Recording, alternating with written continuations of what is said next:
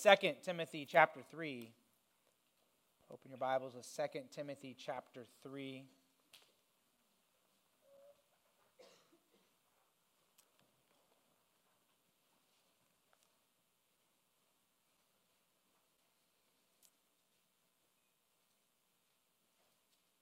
Well, the Apostle Paul sat in prison.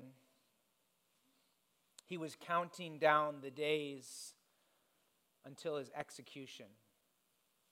And as he sat in that cell, he was bound with chains, suffering.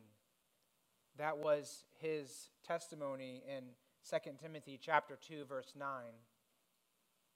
He was probably in his mid to late 60s.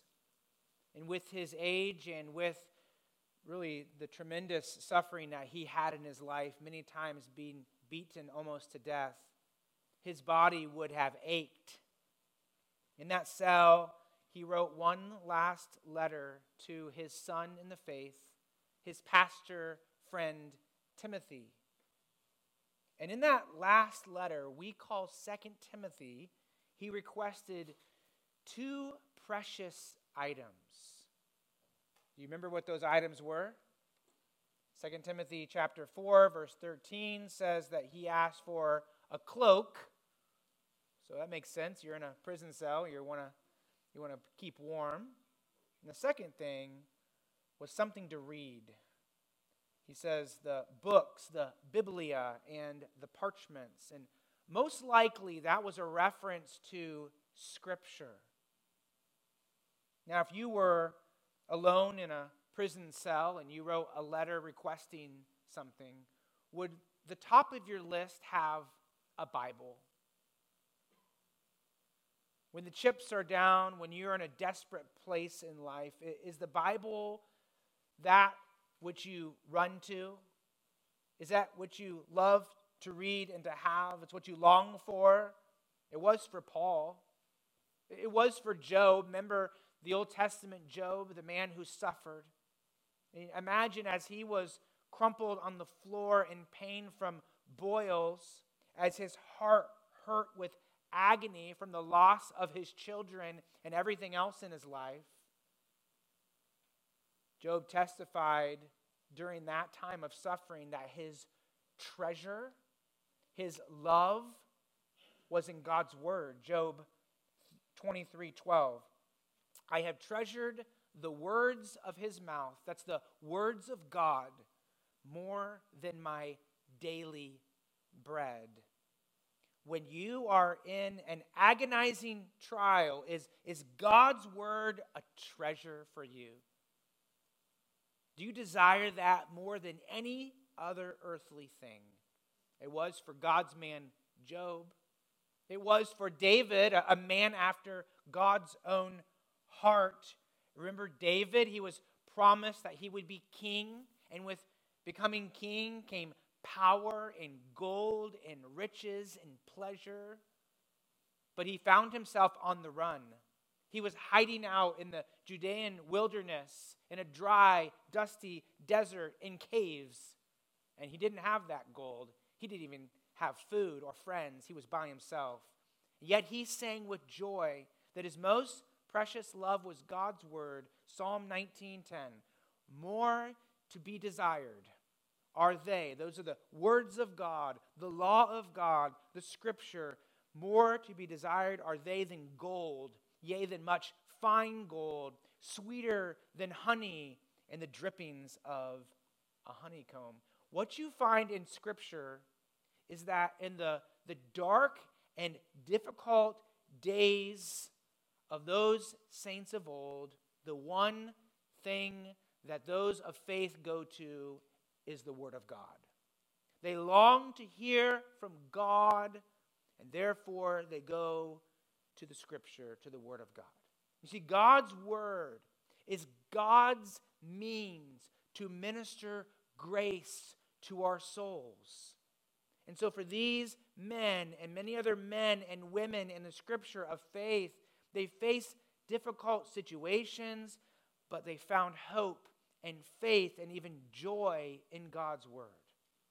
The title for my sermon here this morning, as you can see on the screen, is resolved to continue to faithfully be in the Word and under the Word. This right here is my prayer for us, church. It's my prayer for us this year that we will be resolved to continue to faithfully be in and under the Word of God.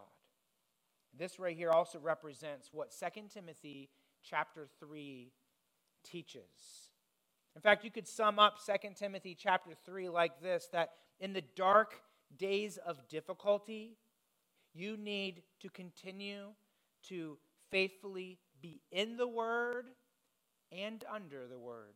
In the dark days of difficulty, you need to be in the Word and under the Word.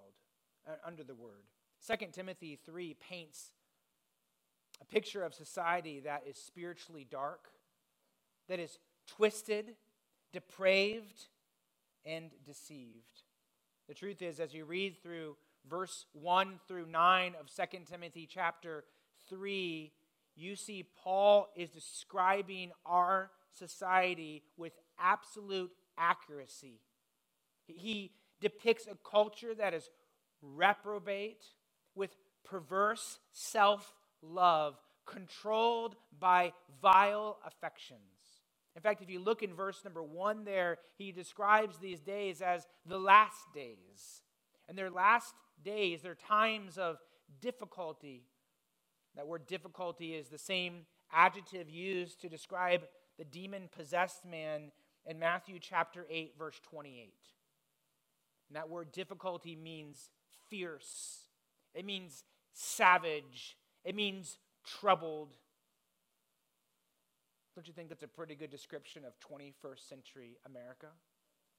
And I don't need to go through the examples, right? We know what that looks like. If you're a Christian, you watch the news, you read the headlines, you hear what's going on in our society, and this is our society. 2 Timothy chapter 3, verses 1 through 9. So what are we to do about that? I mean, as we look at 2023, it doesn't look like it's going to get a whole lot better.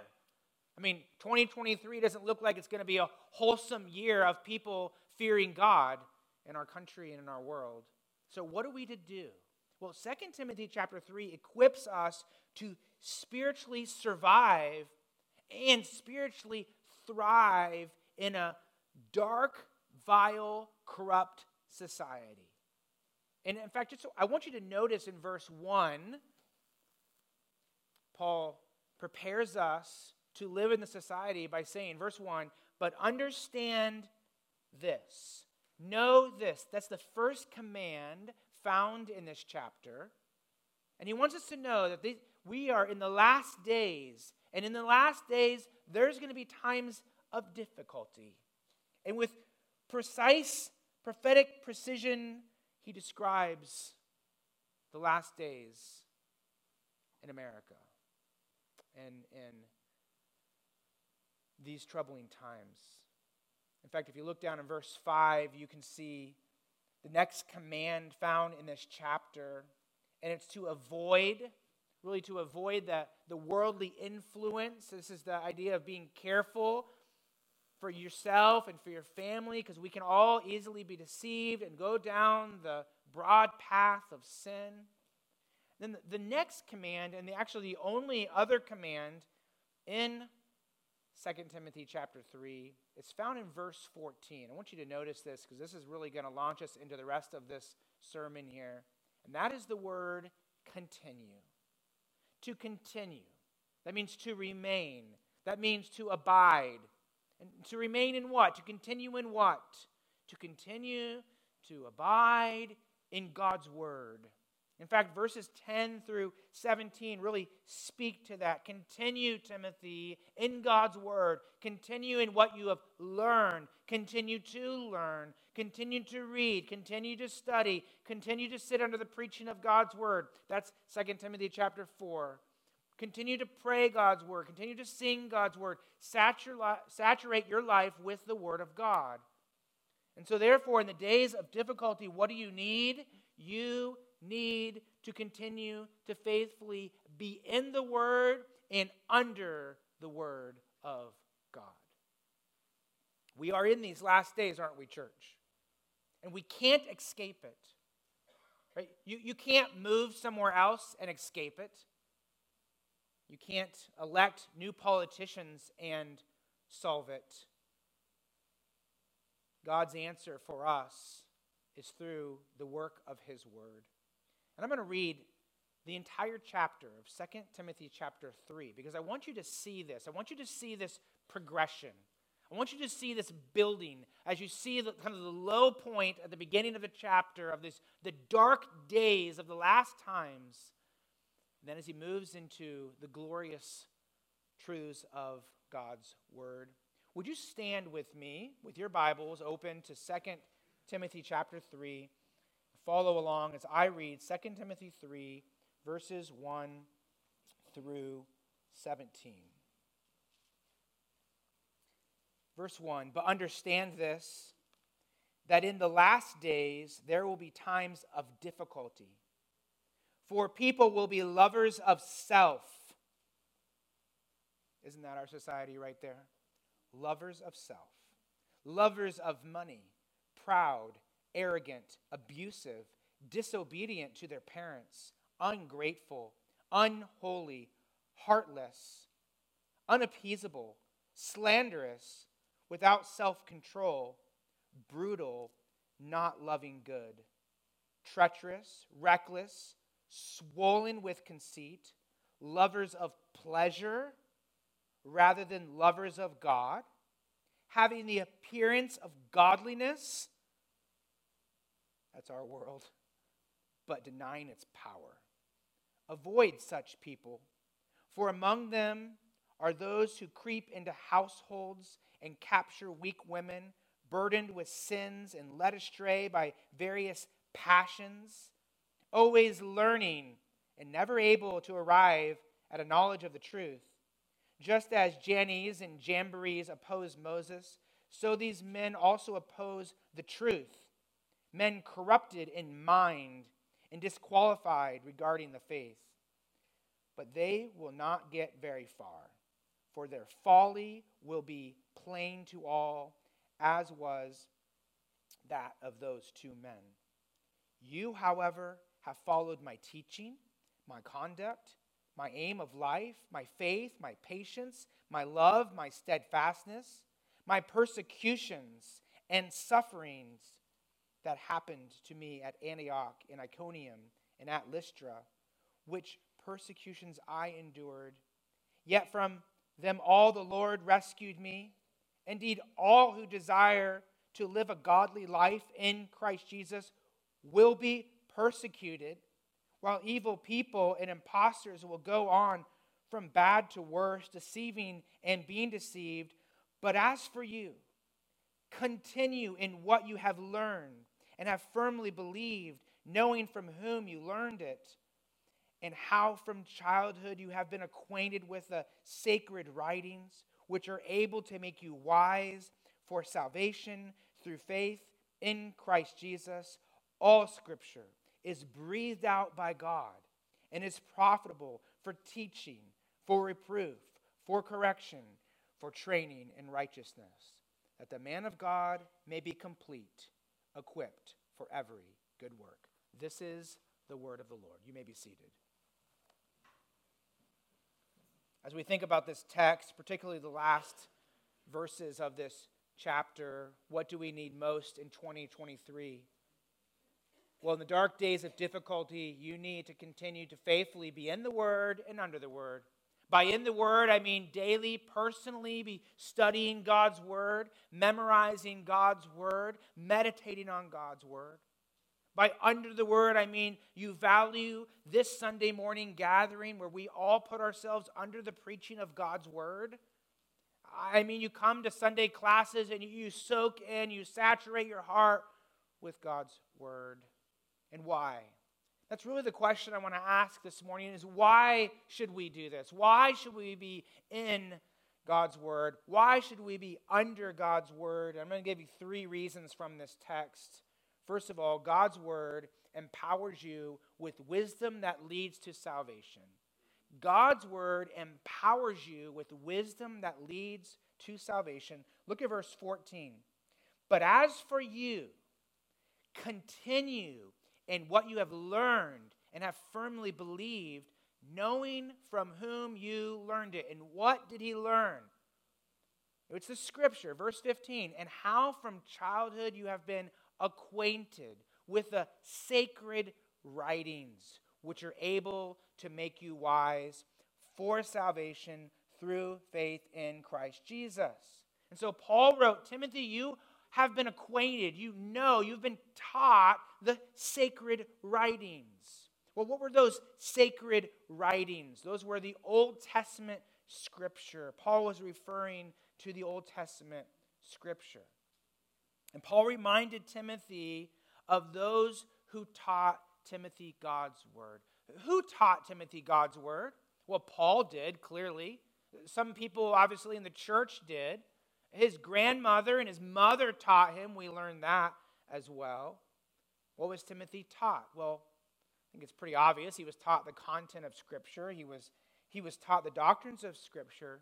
But here what we're getting at is, most importantly, he was taught about the God of Scripture and what the God of Scripture can do. And what can the God of Scripture do? What can the God of the Scripture do? He can rescue. He can save. And he was taught to trust in the God of the Scripture for salvation. Look at verse 15. You have been acquainted with the sacred writings, which are able. The sacred writings, the Old Testament scriptures, are able to make you wise for salvation through faith in Christ Jesus. The word able there is the word for power, dunamai. It speaks of the power of God's word in our lives. This word is used in James chapter 1, verse 21, speaking to the church how we are to receive with meekness, with this humility, the implanted word, which is able, which is powerful enough to save our souls. God's word implanted in the soul is powerful if that soul receives it with meekness and with faith. That's why in Romans chapter 10, the scripture says, so faith comes from hearing, and hearing through the word of Christ. Church, do you realize God's means of grace to save souls is through the word of God? And the word of God reveals that salvation is through faith in Christ Jesus. Friend, if you are in here this morning and you are without Jesus Christ, God's wisdom for you is that you can't save yourself. You can't be good enough to get to heaven on your own. You can't do enough good works. Religion won't save you. A pastor can't save you. The Pope can't save you. No one in this world can save you except one, and that is Jesus Christ. He is the only one who lived and died and rose again to save your soul. So God's wisdom is that salvation is found in Jesus Christ for those who place their faith in Christ. And that's for those without Christ, they can be saved. And those of us who are and have and are trusted in Jesus Christ, like this continues to be applicable to us. Salvation is not just about the initial coming to Christ, and definitely it is, but it's not just about that. It's not just about being saved from hell. We need every day to walk by faith and trust Jesus Christ daily to be our Savior, to give us power to overcome sin and power to serve our Savior, Jesus Christ. We need God's power to give us wisdom each day to know how to trust Jesus. And that powerful wisdom that supports and sustains our faith in Christ comes through God's Word. It comes from being in and under the ministry of the Word.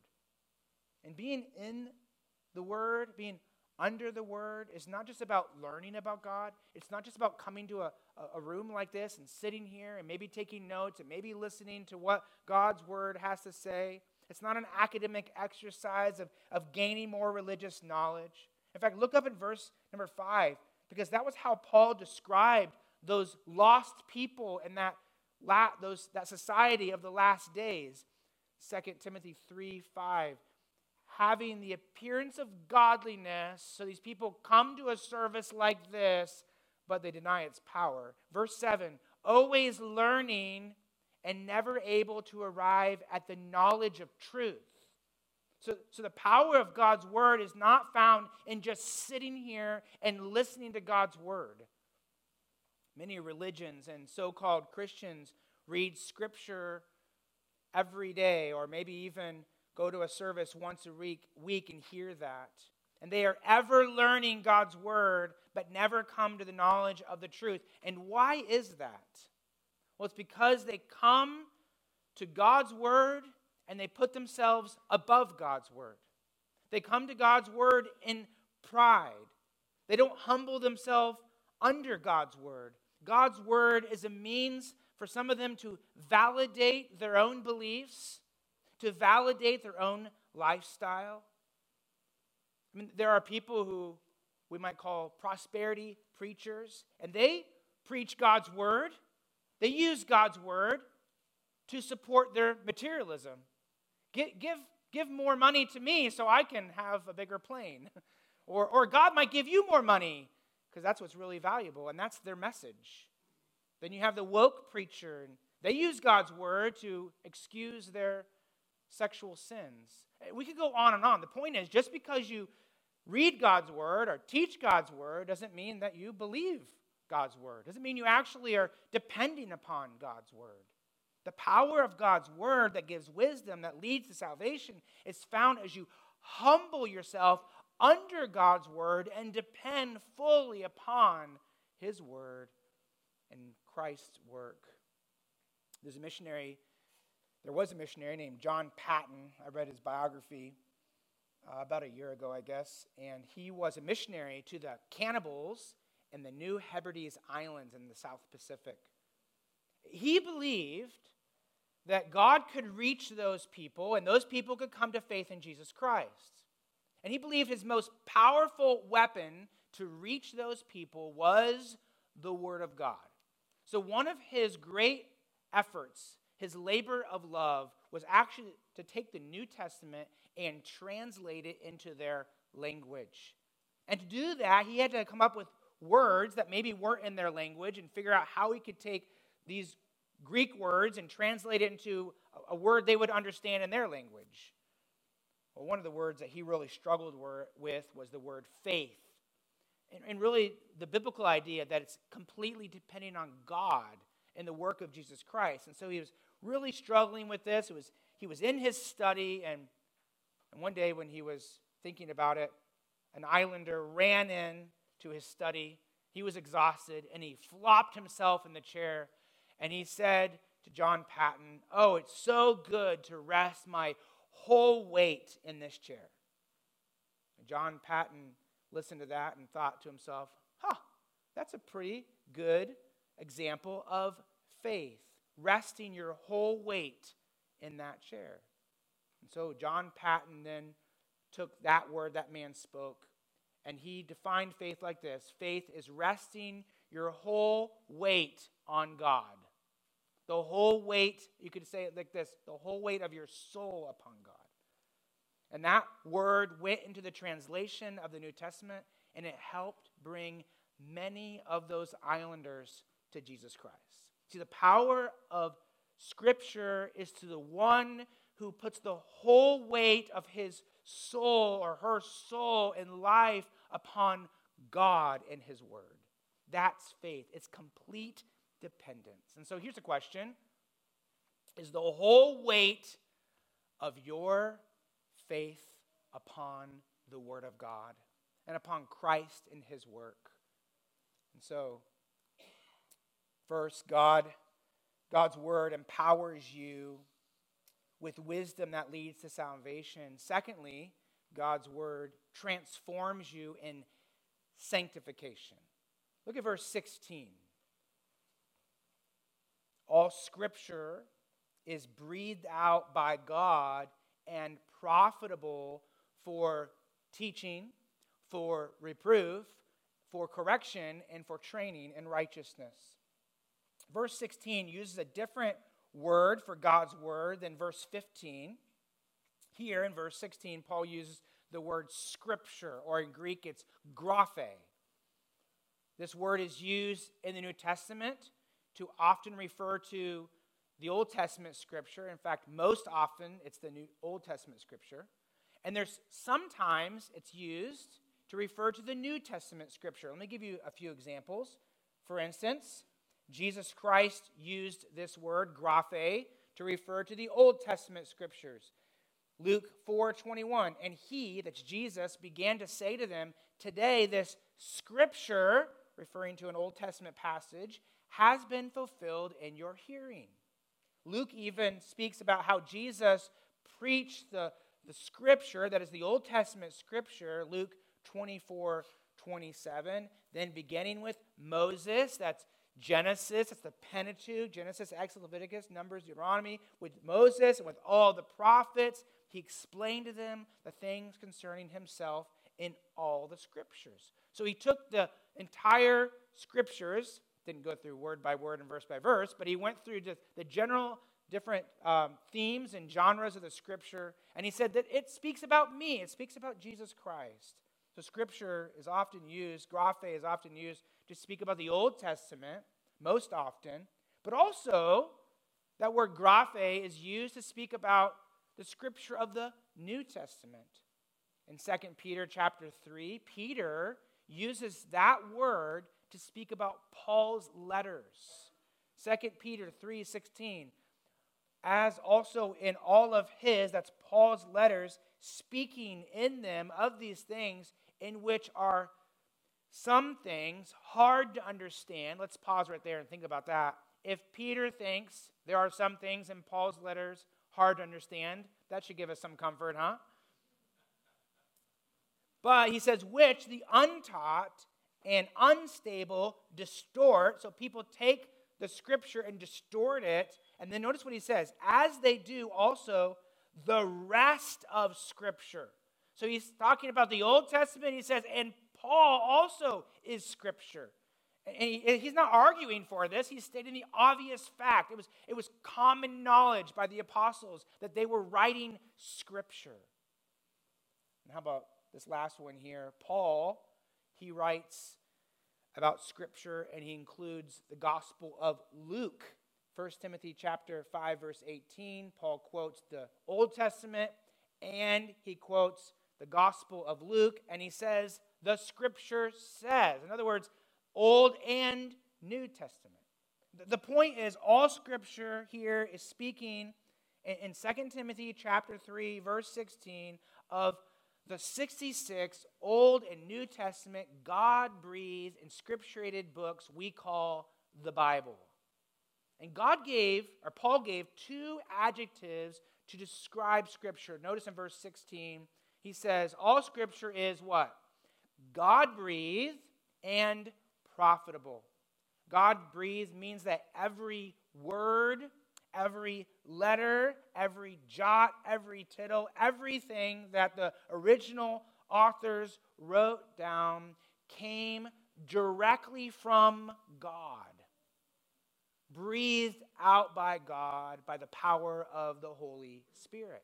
And there's a Trinitarian work in the inspiration and then inscripturation of Scripture.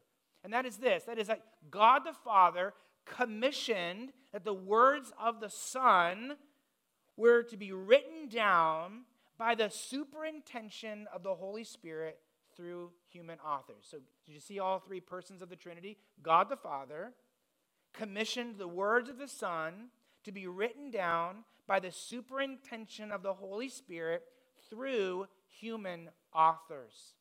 And because what those human authors wrote down was breathed out by God, we can say that what we have is God's word. They wrote the very words of God. And through the centuries, God has so preserved his word through copies of the original and through translations that we can confidently say that we hold in our hands the word of God. Now let's just pause and think about what we are saying. We are saying that the infinite, eternal, holy, all-powerful, all-knowing, all-wise God speaks to you and to me through this right here, God's word. What a precious treasure that is. God is not speaking to you in dreams. God is not speaking to you in visions. Okay, this is what this is speaking about. It's saying God speaks to us. He breathes out his words through Scripture. That's what he does here. This also means if this truly is, and we believe this is true, and the Bible says it's true, if this truly is God's word, that means that what's written here has authority over our lives. It means it should have authority over everything we think, everything we do, over our church, over our homes, over our society. God's word stands above us. And then that's what God's word is. What does God's word do? Well, God's word is profitable. Look at verse 16. God's word is profitable to do what? To change us, to transform us, to make us more like Jesus Christ. God's word transforms you in what we call, a biblical word we call sanctification. Sanctification is God's work to change your heart, to change your mind, to change your conduct, to be like Jesus Christ. Sanctification is becoming more holy, desiring and loving and living more and more like Jesus Christ. And this must be the goal of every believer walking the face of this planet. This is God's goal for us. God is trying to, by his grace and wanting to and working in our life, to make us more like Jesus Christ. How does God accomplish this work? How does God sanctify you? How does he make you more like Jesus Christ? Well, primarily it's through the work of his word. In fact, I would say it like this: you cannot be made more like Jesus Christ without the ministry of the word of God. God's word is his means of grace to transform you. And how does he transform you? Or I should say, what does he transform you to be? Well, he transforms you through teaching. Look at verse 16. It's profitable for teaching. So Scripture benefits you, it profits you by teaching. Teaching what? Teaching the truth. In fact, remember Jesus prayed in John 17:17. He said, sanctify them, make them more holy, ultimately make them holy like me in the truth. Your word is truth. And so Jesus' prayer for us as a church is that we would be made more holy through the word of God. And the word of God is truth. Truth is absolute. Truth transcends your feelings. Truth transcends culture. It transcends opinions. Truth is owned by God. God is truth. God is the source of truth. And I think it's pretty obvious that not all truth is contained in the Bible. Not everything that's true is contained in the Bible, right? There's science and mathematics and astronomy, and we could go on and on. Those truths, some of them are found there, but not all truth is found there. The Bible doesn't tell us everything that is true in the world, but the Bible tells us the truth about God that he wants us to know. And there are things about God that we can look around and discover. I mean, natural revelation can tell us things about God. Science and astronomy and mathematics and even art can tell us that there is a God and that this God is creative and that he's wise and he's complex. But we need the Bible to teach us who this God is and how this God works. And so the truth about who God is, how he works, what he expects, can only be discovered through special revelation. That is, the revelation of his word. And that's really what 2 Timothy chapter 3, verse 16 is communicating. God, by his Holy Spirit, moved in the minds of biblical authors to write his words so we can know what is true about God. So we really can know the reality of this world. So Scripture profits us by telling us what is true. So what's the truth about morality? That's a big question in our society. What's the truth about eternity? What's the truth about how a person gets to heaven? What's the truth about your soul? All of that, all the answers to those questions are found in the Scripture. So Scripture tells us what's true, which means what? If there's things that are true, there are things that are false. That's right. And so that's the next one. God's word reproves us. Literally, God's word proves when and how we are wrong. This implies then that you have a sinful bent to do wrong. This is what the Scripture teaches, that we are all born into this world with a sinful nature, and that our hearts are deceitful and desperately wicked. And so, therefore, what we see here is that we have a bent to do what is wrong. The Scripture profits us then by showing us our errors, showing us how we fall short of God's glory. Now, let me ask you a question. Do you like it when people tell you you're doing something wrong? If you're married and your spouse tells you something that you did wrong, do you really enjoy that? You come out wearing a certain outfit. I mean, usually it's a guy. This is the case for, right? And your wife says, you're not wearing that today. Now, on the opposite end, guys, we are like, that's wonderful. No matter what, that's a wonderful outfit. But do we naturally like that, to have people tell us that something's wrong? Well, not really. But in regard to the Scripture, hopefully we actually do want God to reprove us. I mean, there are, especially in the essential things of life, we actually should value this reproof. I mean, think about it this way. A couple weeks ago, I was at the dinner table with our family, and I think we had some people over. I can't remember who was there, but at the very end, someone told me I had something in my teeth. And so what's the question I had? How long has that been there for, I mean, why didn't you tell me? I could have gone to the bathroom, took some floss, and got it. In other words, I didn't like that in my teeth. I wish someone would have told me. I wish someone would have reproved me. Why? Because I wanted to fix it. And that's kind of the point we have here. If you want to live a holy life, if you hate your sin, will you love reproof? And the answer is yes. You see, reproof is a wonderful gift from the Holy Spirit given to us by means of the Scripture. And so do you welcome reproof? If you love God, if you love His Word, if you want to be more like Christ, then you will and you should. And third, God's words profit you by correcting you through correction. This means to make straight, to restore. The root word for this word correction here is used in Luke 13:13 to describe how Jesus healed a lady who was bent over. Her body was contorted. I don't know, maybe she had severe scoliosis or something like that, but something was severely wrong with her. And so in Luke 13:13, the Bible says that Jesus, lay hands on her, and immediately she was made straight, and she glorified God.